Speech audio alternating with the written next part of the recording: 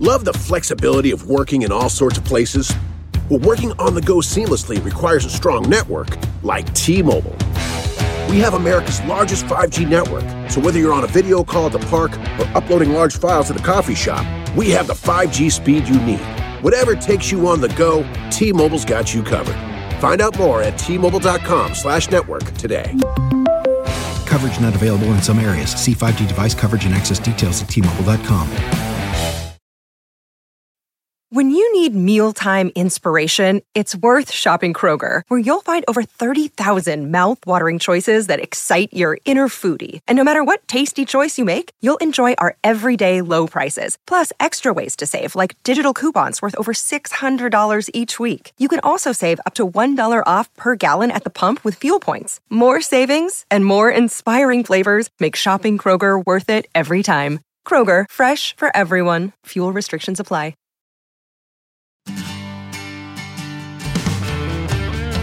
Getting together to talk about all the things we used to do. The laughs, the passions, the little Sebastians, the pits we fell into.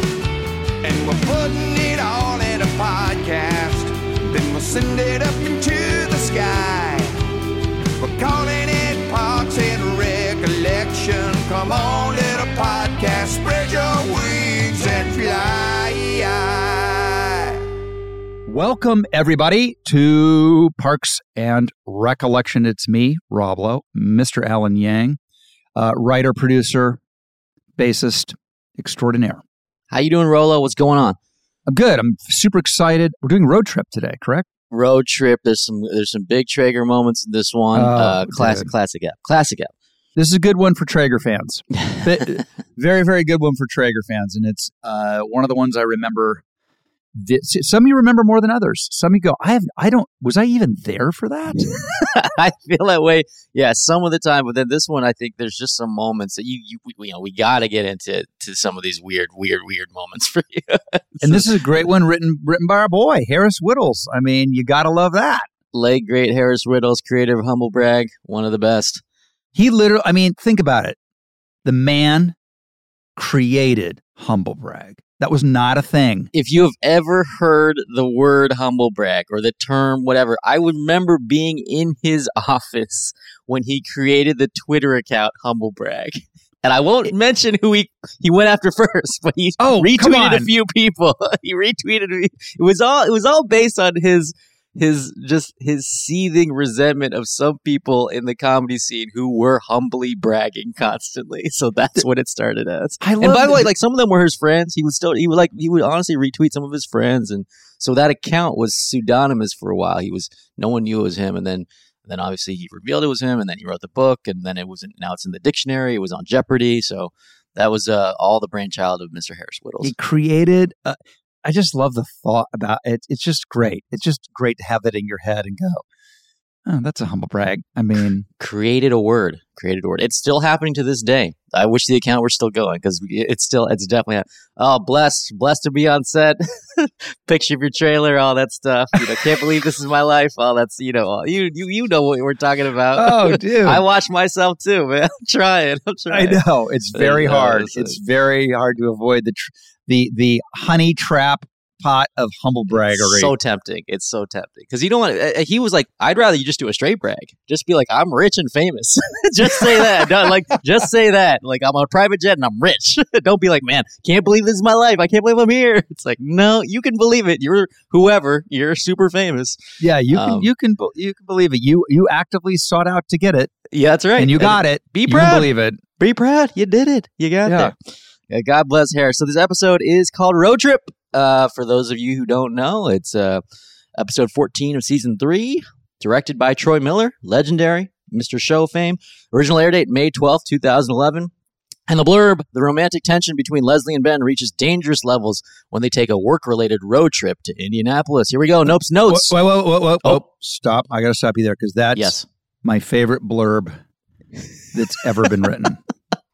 The romantic tension between Leslie reaches dangerous levels. Yeah, I mean, listen, the exploding sexual chemistry of Adam Scott and Amy Poehler is known throughout the industry as it's right up there with Jack Nicholson and Jessica Lange and The Postman Always Rings Twice or The Core is Exposed. It's basically an Adrian Lyne romantic erotic thriller. Oh, yeah. It's Kim Basinger and Mickey Rourke have nothing on these 9.5. It's Unfaithful. It's 9.5 weeks. It's they don't make a lot levels. of erotic thrillers anymore. He just did make another one with Ben Affleck and Ana de Armas. I don't know if you watched that. But have you seen that movie yet? I didn't see. What is it called? Deep Water?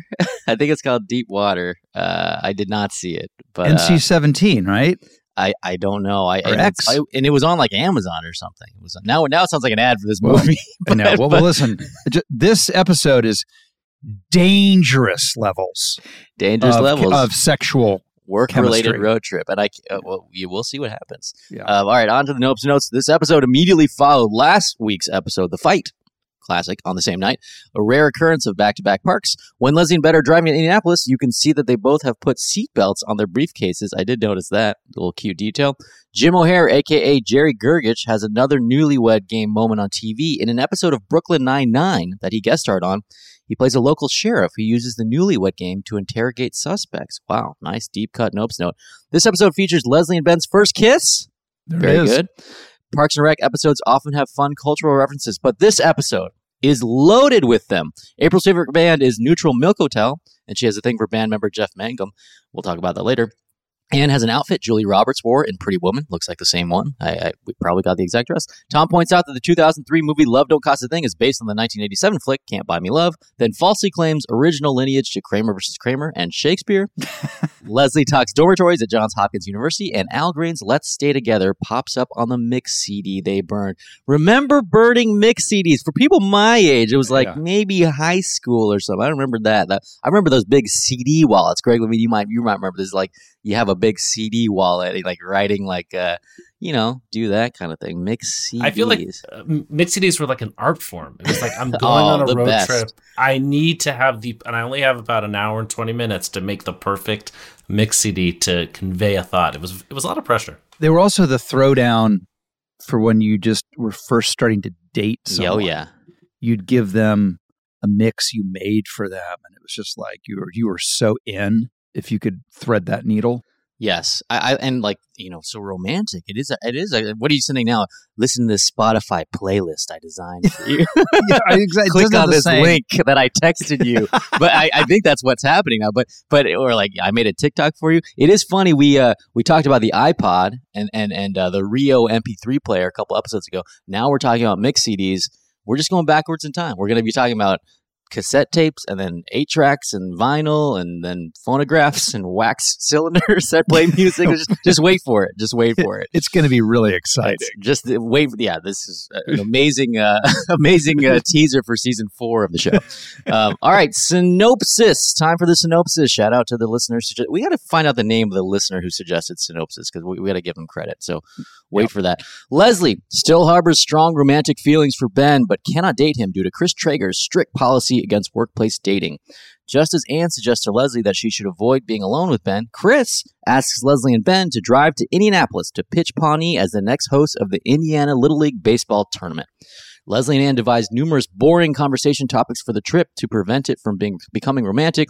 After an awkward drive to Indianapolis, Leslie and Ben speak before the Little League Commission, which seems reluctant to choose Pawnee for the tournament.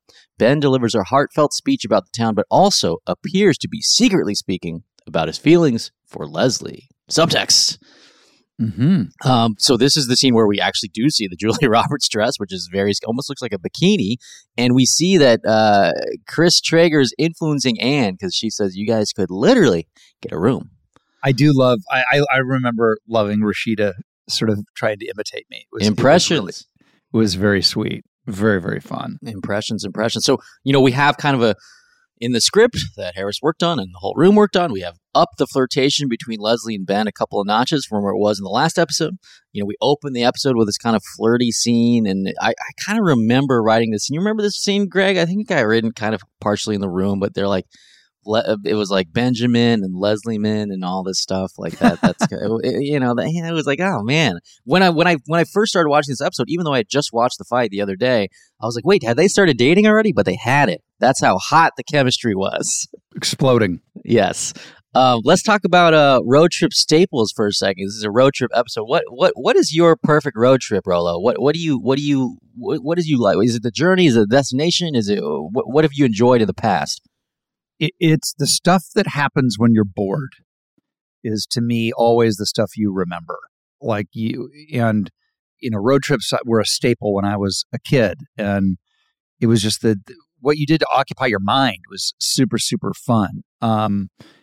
License plate, like counting the license plates of different states. Oh, we haven't found one from Rhode Island yet. Oh, I did. All that stupid old school stuff I love, but I love a good road trip.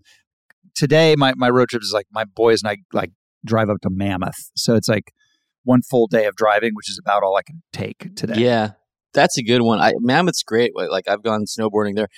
Yosemite is another good one. That's a great one. So I used to like my parents growing up used to take me to some national parks. So we would drive to like Yosemite or Yellowstone. And then recently, as I've been an adult, we used to take trips to Yosemite. It's just so nice because it's drivable from LA. You can get there 5-6 hours. I feel like road trips have changed now because now you could theoretically, if you're not driving, just be on your phone for 5 hours instead of like it used to. Like as a kid, like when we were kids, there was no internet, so it was like, man, you just maybe you could play a Game Boy or like a Game Boy Advance or something, or a Sega Game Gear, but like.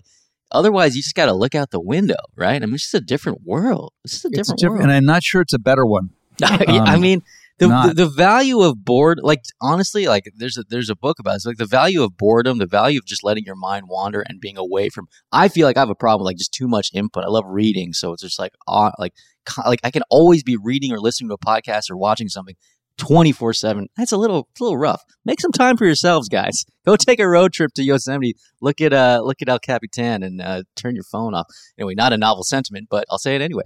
I'll second it. I was going to say during the pandemic, the year one, if you can believe that's a sentence, in 2020, my wife and I rented an RV and went from Los Angeles to Maine, where she's from. And it's one of the great joys. We realize we're pretty much driving a studio apartment across the country, but it's one of the great joys, I think, taking and just stopping somewhere and saying, I'm going to sleep here for the night and see what I can explore and see what I can find. And I thought it was a nice way to spend a weird time when you had to be locked away with someone. Yeah, that's so cool. I feel like I think I've only driven across the country once and I didn't have to drive. I was dating someone in a rock band, and her band was on a bus, so I got to ride the tour bus from New York to LA. And I just we would stop in cities and they would play shows, and I mean that's an incredible way to see the country. That's by the way, how great are those like coffin sleep beds on the sides of their the best sleeps I've ever had. And you think those sleeps would be horrible because you're like, it's comfortable.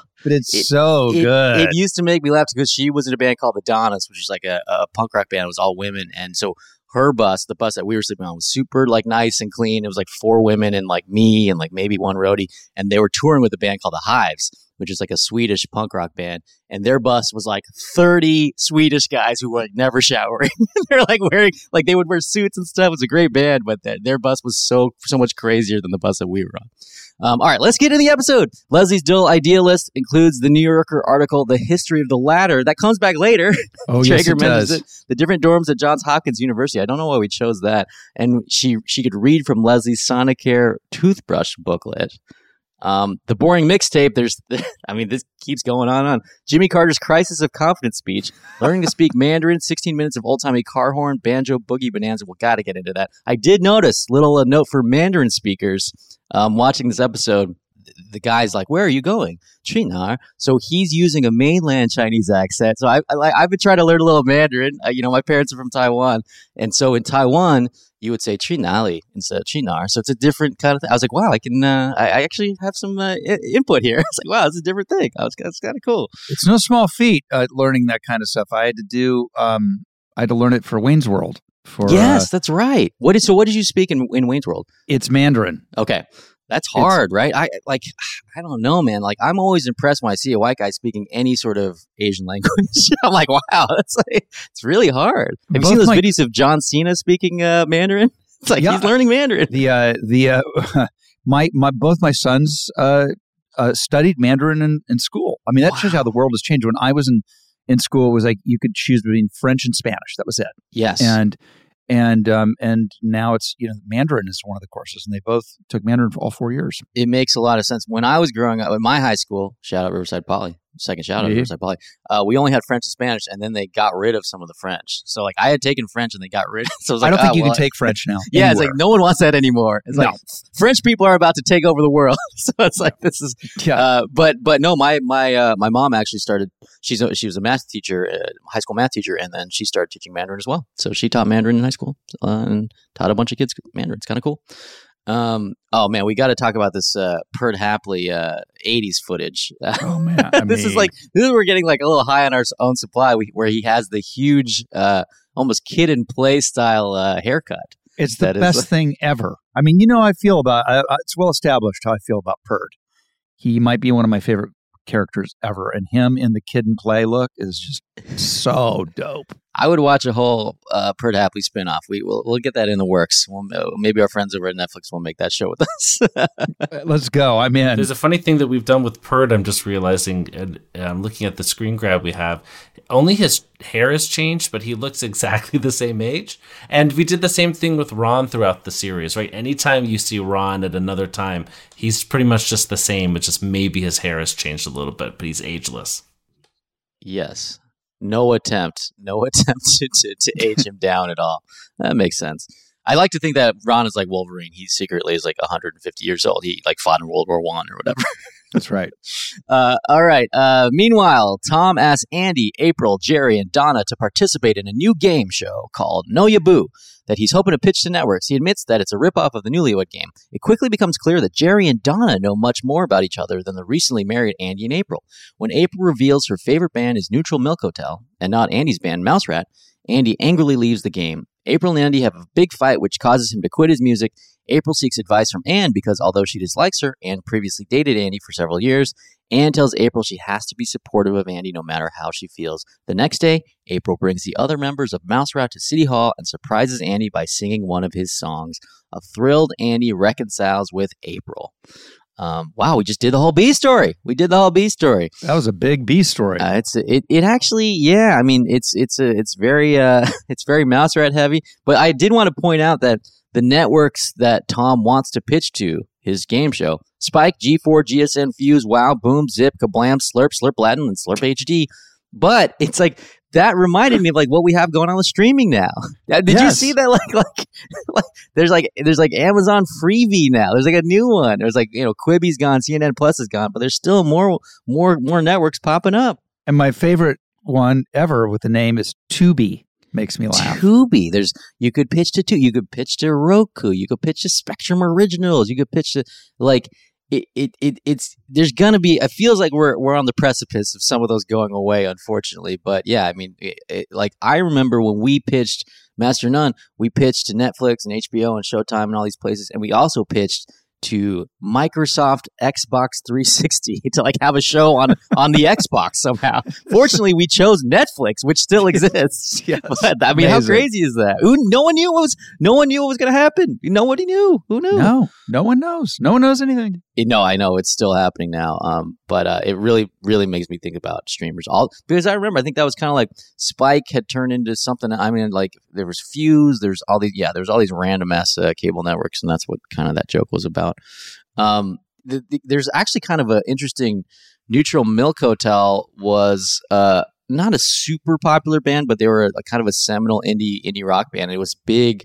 I think it was kind of big amongst the writing staff, so I think that's why we made it April's favorite band.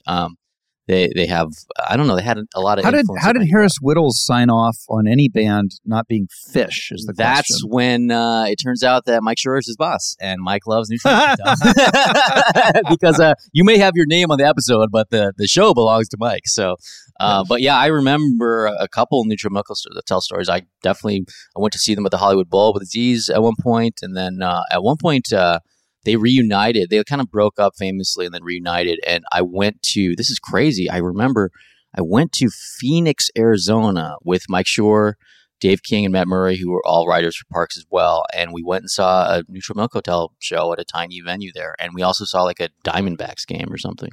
And it was like, it was an influential band it was a plane trip, but it was basically that. and it just bled into the show. So, I mean, sometimes that's what happens, right? When characters have favorite bands, it's sometimes just the writer's favorite band. I think Mike told me once that he loved Neutral Milk Hotel so much that he bought like 20 CDs of the 20 copies of In the Airplane Over the Sea, right? And he just kept them in his apartment. Yes. And any time someone would come over and be like, I've never heard this. This seems like bizarre, but this is a great show and tell. Yeah. This is like when I showed the Offerman thing the other day. This is the record. This is the cover. So I'm showing the sleeve, the vinyl. It's a vinyl record sleeve. That's In the Airplane Over the Sea. So it is April's favorite band, and also shout out to they show Mouse Rat later. Shout out to the weird shiny blue jacket I'm wearing in that scene. It's at the end of the episode. I was like, oh, this is very strange.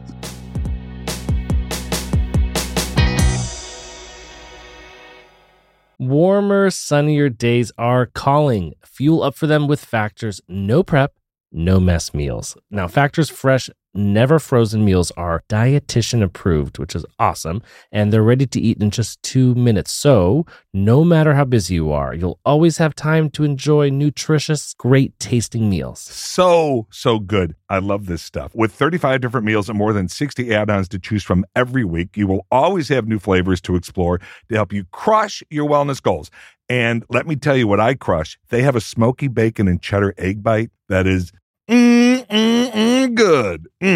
I tried their shakes also, and they were so good. I'm a Factor fan. Head to factormeals.com/parksandrecs50 and use code parksandrecs50 to get 50% off your first box plus 20% off your next month. That's code parksandrecs50 at factormeals.com/parksandrecs50 to get 50% off your first box plus 20% off your next month while your subscription is active. When you're hiring for your small business, you want to find quality professionals that are right for the role. That's why you have to check out LinkedIn Jobs. LinkedIn Jobs has the tools to help find the right professionals for your team faster and for free. That is so true, Greg. LinkedIn knows that as a small business owner, you don't have the time or the resources to spend countless hours looking for the right person for the job. So they have launched a new feature that helps you write job descriptions, making the process even easier and quicker.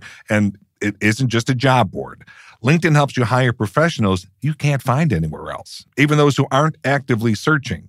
In fact, get this, 86% of small businesses get a qualified candidate within 24 hours. Wow, that's impressive. That's amazing. Post your job for free at linkedin.com/parks. That's linkedin.com/parks to post your job for free. Terms and conditions apply.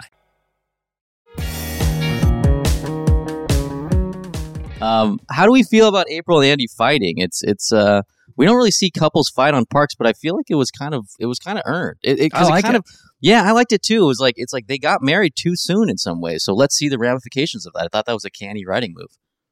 Yeah, for sure. And just seeing those two, particularly Andy. I mean, it's not hard to imagine April fighting, but Andy is such a sweet dolt that him fighting was a cool move, I thought. Yeah, it's kind of maybe like an 80-20 rule of like you should have a character behave exactly like you think they're going to behave, like 80, 85, maybe even 90% of the time. But then you always got to humanize them and show the opposite, right? So you'd see him be cheerful most of the time. And then in this one, it's like, no, he has emotions. He has a little bit of vulnerability and his feelings are hurt. And that, I think, turns them from kind of caricatures and just pure comedy characters to, human beings that you want to root for. And so I thought that was a good choice. Is there any way that when you're sort of preparing for a fight scene with like a romantic partner in a show or anything, is there any way you specifically prepare for a fight scene, or is it kind of character by character depending on the show? It's so funny. When I was a young actor, the emotion that I had the toughest time accessing and playing was anger. And maybe just because I was young and I wasn't angry at the world enough yet. Although there are a lot of young, angry people out there. There's a lot of people who are angry and you don't know why. They're just bored angry. Yeah. Yeah. I mean, particularly in today's world, I think there are a lot more angry people than there were growing up, I feel like. But who knows?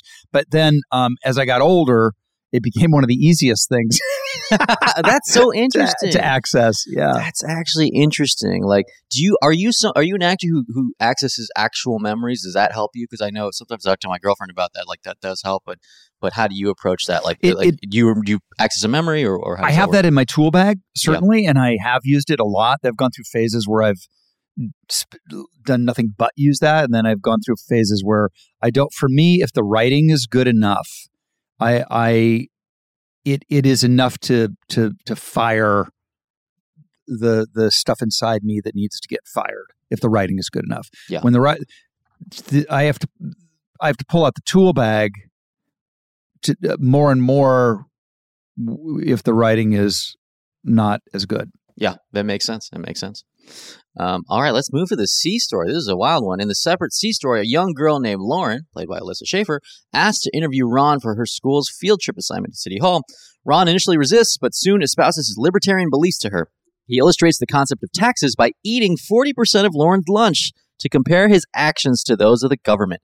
She eagerly accepts his anti-government views. The next day, Lauren's furious mother reveals her daughter's assignment was why government matters, and that Lauren simply wrote, "It doesn't." Ron apologizes and later tells Lauren she should keep her views on government to herself until she gets older. This is like catnip. This would be like libertarian subreddit Reddit catnip. This feels like this is like Ron Swanson in full bloom, super on character. I remember talking about this C story in the writer's room, and we were always happy with it because it put him on this little island with a small child, and seeing, because that's kind of like, again, the secret sauce of Nick is he can play super masculine, super brusque, super, stereotypically manly, but we know he's such a good actor. He has this warmth, and so when he interacts with a kid, it's like it just works. It just works. Totally. And kids and animals. Yes. kids and animals is tough, but he makes it work, man. He makes it work. Yeah, there's something about seeing that dichotomy of like the sort of supposedly grumpy old bear with a sweet little kid. It's always magic. There's nothing better than a grump with a heart of gold, right? Grump with a heart of gold is like, and it also, this is kind of almost a foreshadowing of his future romantic storyline, because he ends up dating a Xena warrior princess, Lucy Lawless, and she has kids, and he's kind of, the kids soften him, and seeing him with the kids is kind of a humanizing moment for him. It's kind of his overall arc for the series in some ways. And so this C story was like a little kind of a little jewel that inspired all that stuff and shows it. But it's also, I found it strange that Ron is eating a pretzel in the show. That seems like off character. That seems like not what he would choose to eat, but it's kind of funny. Pretzels are a whole thing. I don't get them. Are you a hard pretzel or a soft pretzel, man? I mean, I guess, like, given the right circumstances, the big soft pretzel with mustard on it.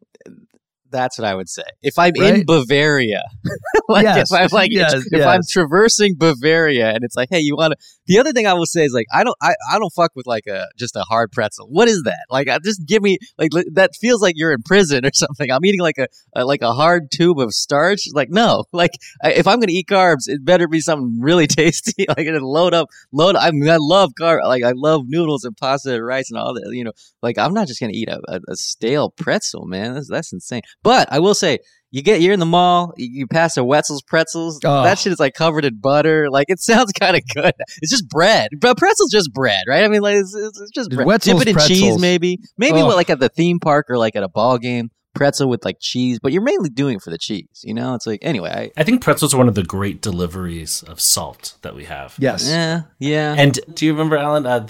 Katie Dippold had a deep love of salt. I think she would famously say that she thinks she has a salt deficiency. Yes. Maybe she actually found out she does. She would eat a bag of pretzels unlike anyone I've ever seen. She'd eat every pretzel and then spend almost as much time as she did eating the pretzels just getting every morsel of salt that had fallen off the pretzels at the corner of the bag, just like lapping it up like she hadn't eaten in days. It was a sight to see. Yes, it was really funny because, like, when we met Katie, like, you know, Katie's a very funny character, and you know, she's been on the show before, but she's like kind of a soft-spoken, like, sweet woman, and like she just house salt. She just come in the room and just be like, she would just pour salt on her plate and like dip stuff in it. I'm like, this is insane.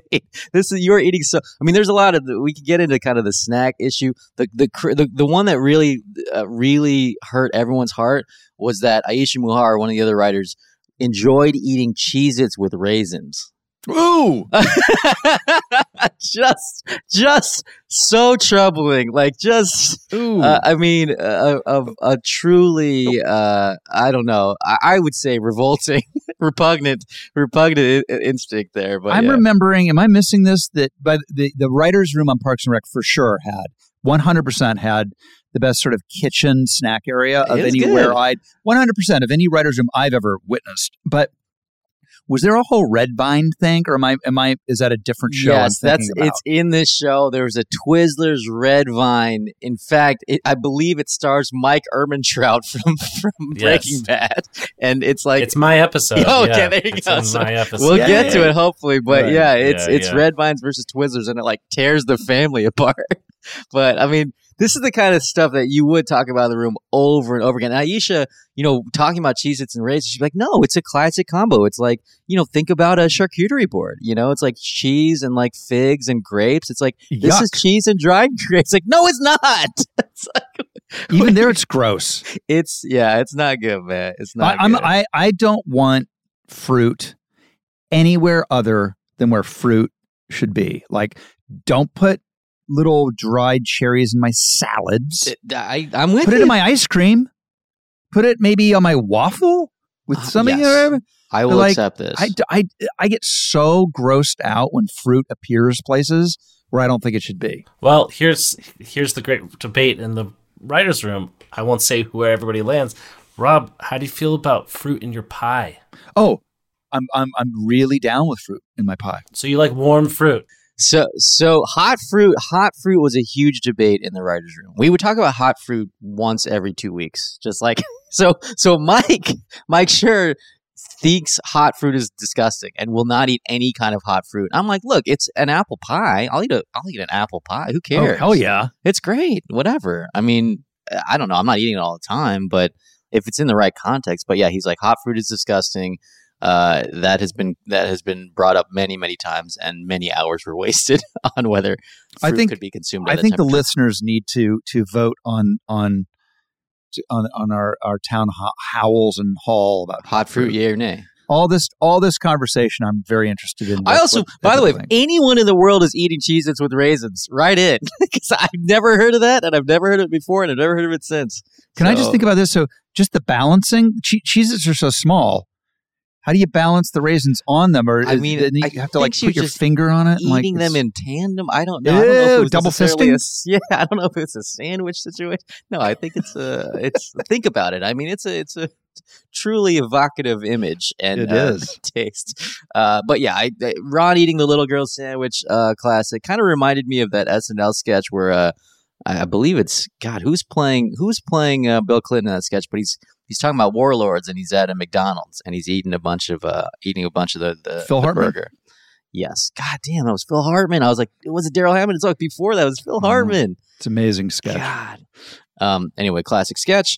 Let's go back to the A story. Ben's speech clearly impresses both the judges and Leslie, and Pawnee is ultimately selected for the tournament. Leslie reluctantly accepts Ben's invitation to a celebratory dinner that night, where Ben brings up his feelings for her. She slips away to call Anne for advice, and Anne urges Leslie to act on her feelings. Just as Leslie decides to do so, she's surprised to find Chris has arrived at the dinner to congratulate the two personally. He insists they sleep at his home in Indianapolis. Wild move, ruining their night. The next day, Leslie and Ben run into each other alone, and Ben reveals Chris is out for the day. Ben then immediately kisses her, to which Leslie reciprocates, leaving her simultaneously delighted and nervous about their future. I love the act break here. Is you show up at the dinner and then you're like, I want to keep the night going. Let's play mini golf. I kind of wanted to see. By the way, later we do a mini golf episode. I directed an episode much later where they play mini golf. So we don't see that in this episode, but you suggest it. It is a funny act break. Are you actually a mini golf guy, or is that a Traeger thing? No, I love mini golf. Oh, there we go. I think it's great. I love real golf. I'm dressed in a golf outfit right now because after this, we're done recording this. I'm going to go golf. But I will tell you that this episode I remember was Chris in his most enthusiastic, most obtuse, most highest level of nerddom ever, and it was so fun. Yeah, it's like you. It's just come back to my condo, forcing them to go to your condo, and Leslie sleeps in the guest room, and Ben sleeps on you have to sleep on my couch, and then we see your weird apartment again. That weird apartment, and that apartment. Again, we've talked about this. The location where we shot that Hollywood, was right? So bleak and depressing. It just couldn't have been more depressing, and it was also hot as Hades when we made this episode. Yeah. Just miserably hot. And it's like, I never forget really terrible working conditions when it's like super, super, super cold. That's all I can think about when I see a movie or a TV thing I've done where you were just shivering, or if you're baking your ass off. This was hot. It never ceases to blow my mind because, it's tough to be a crew member also in those situations. Obviously, you're there all day, but sometimes the actors don't get to wear what is appropriate for the temperature. So Christine, my girlfriend, has just been shooting Handmaid's Tale up in Toronto, and it's they're in the woods. It's freezing. They're freezing. Just shooting. They're outside. They're shooting months out there. It's like I can't imagine how difficult some of those shoots are. It's when you know too much about movie making. Is like when I watch The Revenant. Oh, that's what all I can think just of. About to say that. Yeah, is I'm just like, I hope Leo had a wetsuit on. And think about how far Craft he is, or like any sort of warming tent. Like I was like, when they do I can't, now that once you work on sets, once you see like a beautiful panoramic camera shot of the entire, wherever they are, the Rocky Mountains or whatever, it's like, well, where are the tents? Like, where's Village? I was like, where's Village? I always think about this? like those scenes where Leo's like throwing himself around in the water and the rivers and shit. Is like they pan and they pan and they pan and the camera stops, and I'm thinking, I hope right on the edge of frame is the blow up kids pool. It's filled with warm water. Yes, that you jump into immediately, just so you don't die of hypothermia. Yes, it's like that. I mean, it's crazy. So this wasn't quite the Canadian Rockies or whatever, but it was a warm apartment in Hollywood, California. Yeah, exactly. But that's I also felt like The Revenant to me. Yes, I'm just saying. But one of the beauties of working on a show like this, which I have come to appreciate more and more, is you get to, have a good time with your friends, ideally in pretty good conditions, and just be funny, like that. Yeah.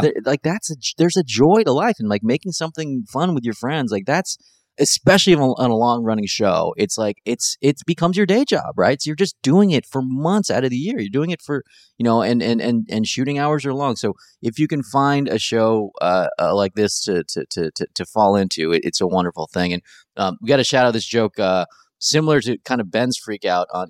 This is Leslie. Yeah, this is Leslie. So it also calls back to Wiz Palace, but it's similar to the Ben freak out. She says, "I'm going to see a man about some porcelain. You know what I mean? I'm not buying cocaine. I'm going to the bathroom. The Wiz Palace, as I like to call it. I'm not calling Anne." Like, this is a callback to season 1. I think she says Wiz Palace in God, I don't know. I think she says it in Practice State. Okay, yeah. So Practice State. So early season 2. Yeah, you're right.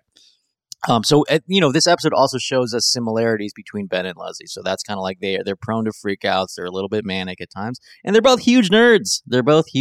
We got to talk about Chris urinating 12 times a night. He just very openly says, "I have a tiny bladder. The key to a healthy urethra: radishes."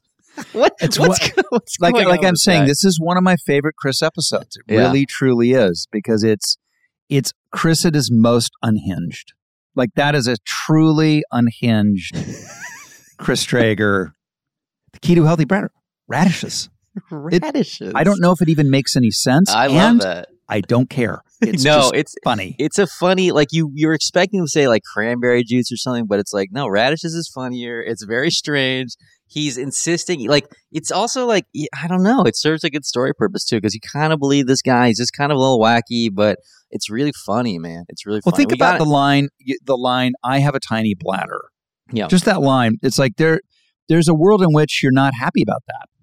Yes. Chris is excited about it. It's a fact. He's excited about everything. It's fact. He's not embarrassed. I love that about him too. He's not embarrassed. He's just saying it's just a fact about me, Chris Traeger, and it's my body, and I've accepted it. And I urinate a minimum of 12 times a night. Like that's 12. More than once an hour.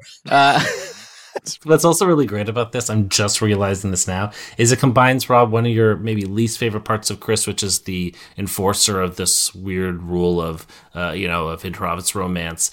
At the same time, you're like, come stay at my place. Come sleep in my couch. Yes, right. Yeah. Come stay, be in my clothes. I'm going to tell you about my bladder. Wear my clothes. I'm going to overshare in a personal way. Yeah, which is good. I mean, it's kind of the other side of the coin, which is like a happy guy. He's like an overshare. And we got to close out by talking about the banjo scene, which is also, we talk about GIFs in the show. Definitely a huge GIF of Chris in the backseat playing banjo. Was this scripted? This is scripted, right? It was. I think the phrase was Chris goes banjo crazy. I'd like to look at it if we could pull it up because it was. Yeah, let's see if we can find it. Maybe we could dig it up. But it was. But I mean, what is it? Okay, that's fine. What does it actually mean? Right? Like, so I could have done. I could still be doing this scene if they let me. I loved doing this banjo bit more than life itself. And it was one of those things where, like, the bigger I did it, the more insane I did it, the more that those two in the front seat were trying to keep a straight face. And they were dying. Absolutely dying. Yeah, I mean, I'm looking at a screenshot of it now in the notes, and if you look at Adam's face, Adam's face is incredible. And it's like, you can tell, it's like, yeah, so we see... Here's the script pages. Ben turns on the banjo music. There's a beat of silence. Then Chris starts seat dancing to the music. Ba-da-da-da-da. What is this? It's amazing. So I think like that's a lot of actors' discovery there because that's like, you know, to build it up to that level is really something. And also all the crazy like, and we didn't have the banjo music. Just a technical thing. Wow. It wasn't. I don't think we had it yet. So you lay that in later. So I kind of had to make it up, and then the fact that it didn't really match just only made it. Yes. Did they play it for you for reference? Because sometimes they'll do that. They'll play it first, and then I think that they did. I do a one-man show from time to time, and this is the number one Perks clip that I play is this banjo moment because it is. Stop Pooping is an iconic Chris Traeger moment. For me, this is my favorite Chris Traeger moment we have. This and Take Me Out to the Ball Game. At a live show, this is going to kill. I mean, it's definitely very very active. This isn't a real car, right? This is not like an LED screen on the stage. Process trailer? No, well, I'm not likely to forget. Again, like The Revenant. Wait, we keep talking about The Revenant, but The Revenent was cold. What's a movie that's notoriously hot? I mean, what about like Dune or something? Or like what? Like where are they shooting in the desert or like on an island or like there's got Mad Max. Like Mad Max, yes, the new one too, Fury Road. I've heard stories about Fury Road. Yeah, I think it's. This was so we were being towed around the Sepulveda Basin.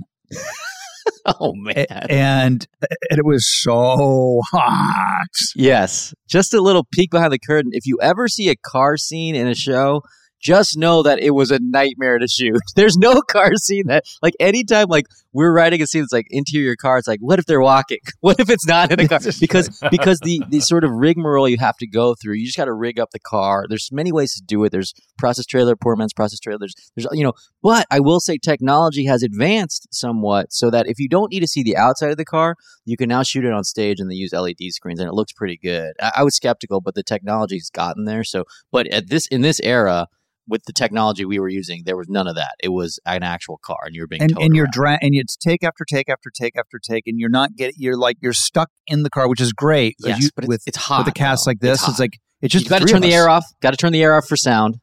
Yeah, that's the thing. The windows have to be up, the air has to be off, and it's 106 degrees in the valley.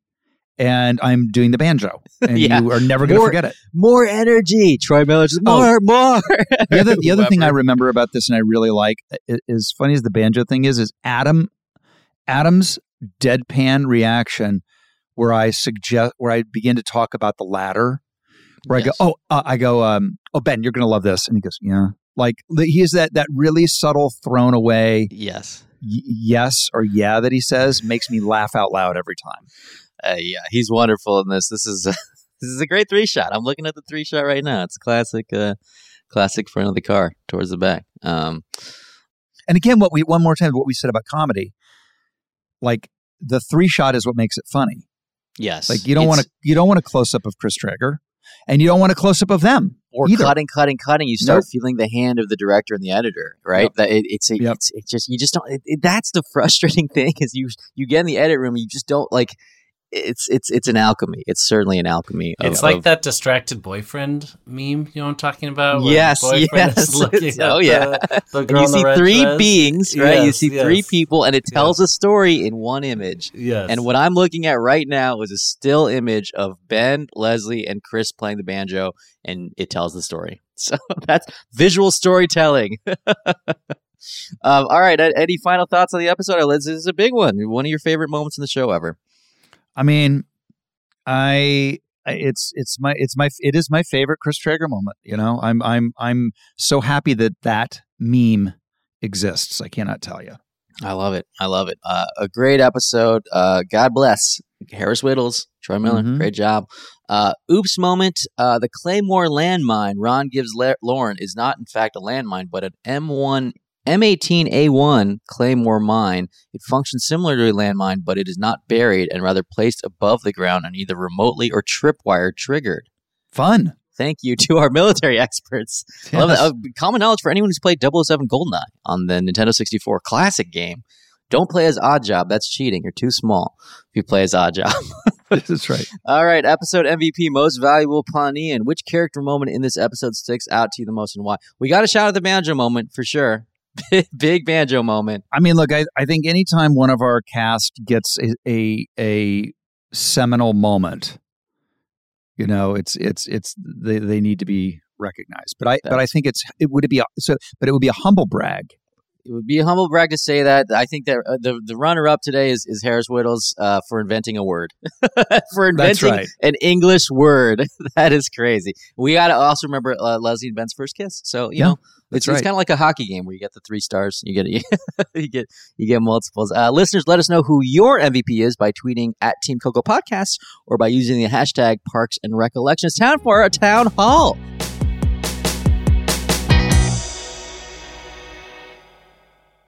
Dive into the start of summer at Whole Foods Market. Check out their Summer Splash event with sales on fresh organic produce, organic strawberries, and a fan-favorite sale on Ben & Jerry's and Talenti. Explore deals on grill-friendly meats like organic air-chilled chicken breast, beef and chicken kebabs, all with no antibiotics ever from our meat department. Plus, grab easy sides from prepared foods and cool off with refreshing drinks. Kick off your summer and shop in store or online at Whole Foods Market today. Love the flexibility of working in all sorts of places? Well, working on the go seamlessly requires a strong network like T-Mobile. We have America's largest 5G network, so whether you're on a video call at the park or uploading large files at the coffee shop, we have the 5G speed you need. Whatever takes you on the go, T-Mobile's got you covered. Find out more at T-Mobile.com/network today. Coverage not available in some areas. See 5G device coverage and access details at T-Mobile.com.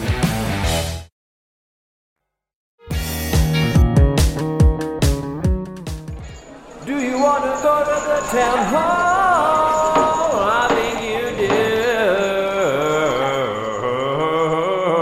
do. Also, today is a town howl, so yeah, the howl is appropriate. Where should we do this town howl? Should we do it in your weird apartment? We should, because I've been tipped off as to what the town howl actually is, and hot, miserable places are the theme. Kenya is one of my favorite places in the world, but it's hot. Wow. And our howl is from Kenya today. That's amazing. So let's keep the theme going. Evan from Kenya. We're traversing continents. That's unbelievable. People listening in Kenya. So let's keep it in a hot place. Let's put it in the back seat of that god-awful car being towed through the Sepulveda Basin. I love it. We'll do the town howl from there. All right, Evan from Kenya, take it away, Schulte. Hi, my name is Evan, and I live in Nairobi, Kenya. Thank you all so much for putting together this podcast. Parks and Rec is one of my favorite shows. I know that Alan doesn't like to attribute jokes, but I was a sophomore at Johns Hopkins when this episode first aired and loved the shout out about unsexy bed lofting at my alma mater. What's the origin of this joke? P.S. As someone who studied abroad in school in Tajikistan, my vote for a spinoff is one where the Saperstein twins open the worst casino in the world in Doshambe. Oh, man. I mean, that is, I challenge anyone to beat that town how this dude is in Nairobi and he's talking about Tajikistan.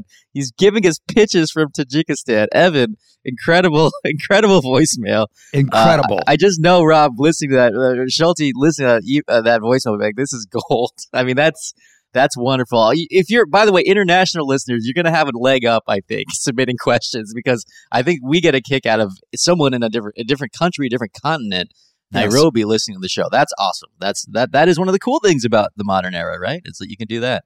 I think we touched on this a little bit. My guess is, and I don't have a full photographic recollection of the origin of this joke, but my guess is, I have a couple ideas, Greg, and if you know, jump in whenever. But I will say there was something very annoying in the writers' room, which is that writers who went to Harvard would sometimes mention the dorms they lived in. So, like, it would be like, I lived in I lived in Lowell House or whatever, Adams House or whatever. And it was like, then I believe it became a parody thing where like Harris and some other writers were like, oh yeah, I lived in Wigglesworth A12 or whatever. Like, and they would make fun of the Harvard writers for ever talking about Harvard stuff within their full rights to do so. So that might have seeped into the writing in some way. And then they didn't want to make it Harvard dorms probably, so they said Johns Hopkins dorms. That is one theory. That is one of my theories. Greg, what do you think about that theory? You know, I think there's some of that is the truth. Well, definitely the truth of the Harvard writers talking about Harvard things. Yes. So much to say that, you know, we kept a running log of what we called Writers' Room Awards, and they were big topics and what people thought. And I just pulled it up just to trigger this. And, you know, one was best conversational topic that no one cares about. And Harvard is one of them. And we'll get to some other ones. But baseball. I mean, honestly. It's pretty much, oh my God. It's pretty much only the people who care about it are the people in the conversation, but they take over the entire room's discussion by talking about their thing. Dan Gore and I would talk about Radiolab, shut the entire conversation down in the room. Because keep in mind the strange ecosystem of 10 to 15 people sitting in a room. So if two people are having a loud conversation, you can take over the entire. You can take over the room. That every time I see, if you follow Mike Schur on Twitter, he's at Ken Tremendous. He will very occasionally, or some, maybe more than very occasionally, post just a screenshot of an image of a strike zone and like, this was called a ball, but it's a strike. And it's like, like he will tweet that maybe once every 3 weeks. And it's like, okay, well. That gives me flashbacks to the Parks and Rec writers room, because that would come up like he would watch the game, not the video, just like a game cast, like an image of like balls and strikes coming in, and that would happen all the time. So eventually you're kind of holding the room hostage. We're talking about that stuff. So to come back to Evan's town, what I believe happened is I have opened the notes from this episode, and one of the pitches for what the music is in the car is, one was the Rocketeer soundtrack was pitched, frantic banjo music, which makes it. A Freakonomics book on tape didn't make it. Yep. Then one was topics of conversation, and names of dorms at Johns Hopkins comes up. And so much so that whoever was in the room pitching it, and I wanted to find out, we're going to come back to this, even pitched out Granderson Hall, McAllister Hall. Someone in the room said these things out loud. So we have to find this out. And then in the writer's first draft, that remains. But in the final version, it turned into what it turned into. So the kernel of it was there in the writer's first, and it became what it becomes. I don't remember any writer having gone to Johns Hopkins, so it feels like someone looked it up or something, because so I feel like I would remember that if someone had gone there. So I hope that's a satisfactory answer, Evan. That is the most satisfactory answer that keep listening. Anyone could have hoped for. Yeah, keep listening over in Nairobi. Wonderful. All right, that's all I got. Rolo, you got anything else? No, man, this was a good episode. This was not only a good episode, but a good episode about the episode. I agree. I mean, there's a lot there. I think we gave a lot of stuff out there, folks. A rich tapestry. You're happy. A rich tapestry. This episode was the opposite. This podcast episode was the opposite of Cheez-Its and Raisins. A wonderful, wonderful episode. All right. Thank you all for listening. Subscribe where you get podcasts. 5-star review on Apple. I just realized I praised our own episode, but whatever. I did it. It's humble brag. It's a humble brag. No, straight up brag, man. This is what Harris would prefer. Just own it. Just brag. Just straight up brag. There's no humility there. Just brag. No. Thank you, everyone, for listening, and goodbye from Pawnee. Bye-bye. See you next week.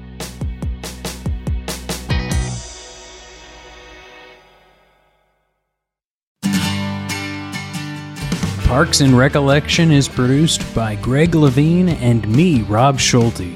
Our coordinating producer is Lisa Berm. The podcast is executive produced by Alan Yang for Alan Yang Productions, Rob Lowe for Low Profile, Jeff Ross, Adam Sachs, and Joanna Solitaroff at Team Coco, and Colin Anderson at Stitcher. Gina Batista, Paula Davis, and Britt Kahn are our talent bookers. The theme song is by Mouse Rat, aka Mark Rivers, with additional tracks composed by John Danik. Thanks for listening, and we'll see you next time on Parks and Recollection.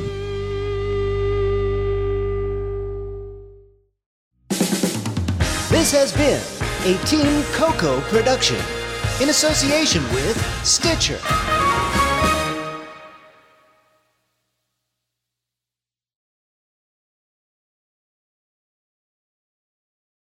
Dive into the start of summer at Whole Foods Market. Check out their Summer Splash event with sales on fresh organic produce, organic strawberries, and a fan-favorite sale on Ben & Jerry's and Talenti. Explore deals on grill-friendly meats like organic air-chilled chicken breast, beef and chicken kebabs, all with no antibiotics ever from our meat department. Plus, grab easy sides from prepared foods and cool off with refreshing drinks. Kick off your summer and shop in store or online at Whole Foods Market today. Love the flexibility of working in all sorts of places? Well, working on the go seamlessly requires a strong network like T-Mobile. We have America's largest 5G network, so whether you're on a video call at the park or uploading large files at the coffee shop, we have the 5G speed you need. Whatever takes you on the go, T-Mobile's got you covered. Find out more at T-Mobile.com/network today. Coverage not available in some areas. See 5G device coverage and access details at T-Mobile.com.